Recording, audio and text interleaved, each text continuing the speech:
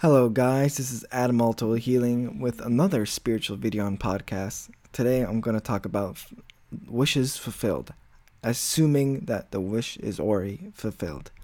Where did I get this idea? If you're like me, maybe you started this path of law of attraction, manifesting, maybe from The Secret, Abraham Hicks. That's where I got my journey started.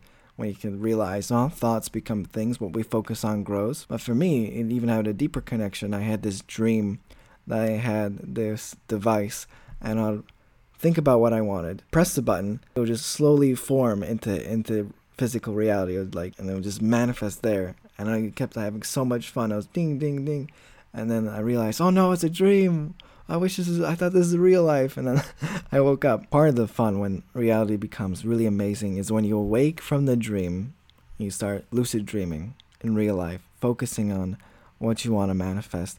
For me, what I've been missing, the key component is emotion. Bashar teaches us emotion is energy in motion, and how we tap into that. And how we tap into that power is through the power of our imagination. When we assume to reality that we prefer, we assume it before the senses, before we get any permission slips. We give ourselves the permission to feel as if we have this dream, this manifestation, as if it's already here. And if you do it, guys, it's amazing. I feel super duper good. Like I mentioned in the video, I imagined myself having Assassin's Creed Odyssey, having a gaming computer, and I just felt good. Why? Just because I had an idea, I have this thing. It was so real in my mind, and it just feels good. It's a gift.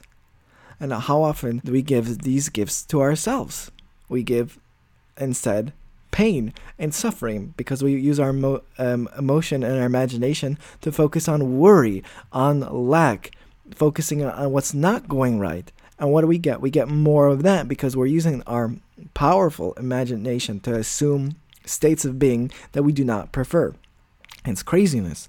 And part of being a conscious creator is consciously creating those emotions, those images in your head that you want to experience. And this is so powerful, especially for me as an educator, where my mind is the most important organ, according to the Dharma types. Because the mind is such a powerful tool. It can be a prison, or it can give you freedom just on the way you look at things. What we need to do now is to drop our personas, drop our self-concepts that we inherited over childhood or during a period of our life. I had a client that she was unemployed, and she looked at herself as a loser. And it's very unfortunate, even though she was successful before in her business. Now she looks at herself as a loser because of what's going outside in the outer world. And what are you going to get? You're going to get that self-concept because the universe is neutral. It's going to give you whatever you focus on. So if you focus on being a loser, you're going to get more loserness. But if you focus on being a champion, you're going to get more of being a champion because you assume the reality of what you are. You drop the persona that does not serve you. And you can do that. You can do this at any moment, at any time. Give yourself permission to tap into that nothingness, the void, infinite potentials where you can be anyone, anything. But first, you have to drop what you've known. Go into the void, go into nothingness. That was where true creation is. And then you assume the reality that you prefer. Tap into those infinite potentials and choose the one that really excites you. New realities means new frequencies, new energies. You have to do this. If we practice the old, we're going to get the old. If we practice the new frequencies, new emotions.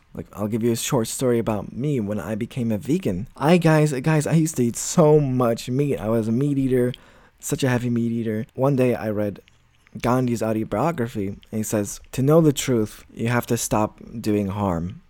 And that starts at what you eat. Really resonated with me. Think about it. I dropped that persona of I'm a big meat eater. Oh, I can't be vegan. I don't understand. I just dropped that entirely. And the transition was effortless. And I think that can go to all of our manifestations. You drop what does not serve you. You assume the reality that you prefer. Act it, think it, and believe it. Alright guys, that's enough from me.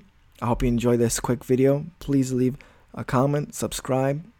I'd like to hear your feedback. Take care, and God bless.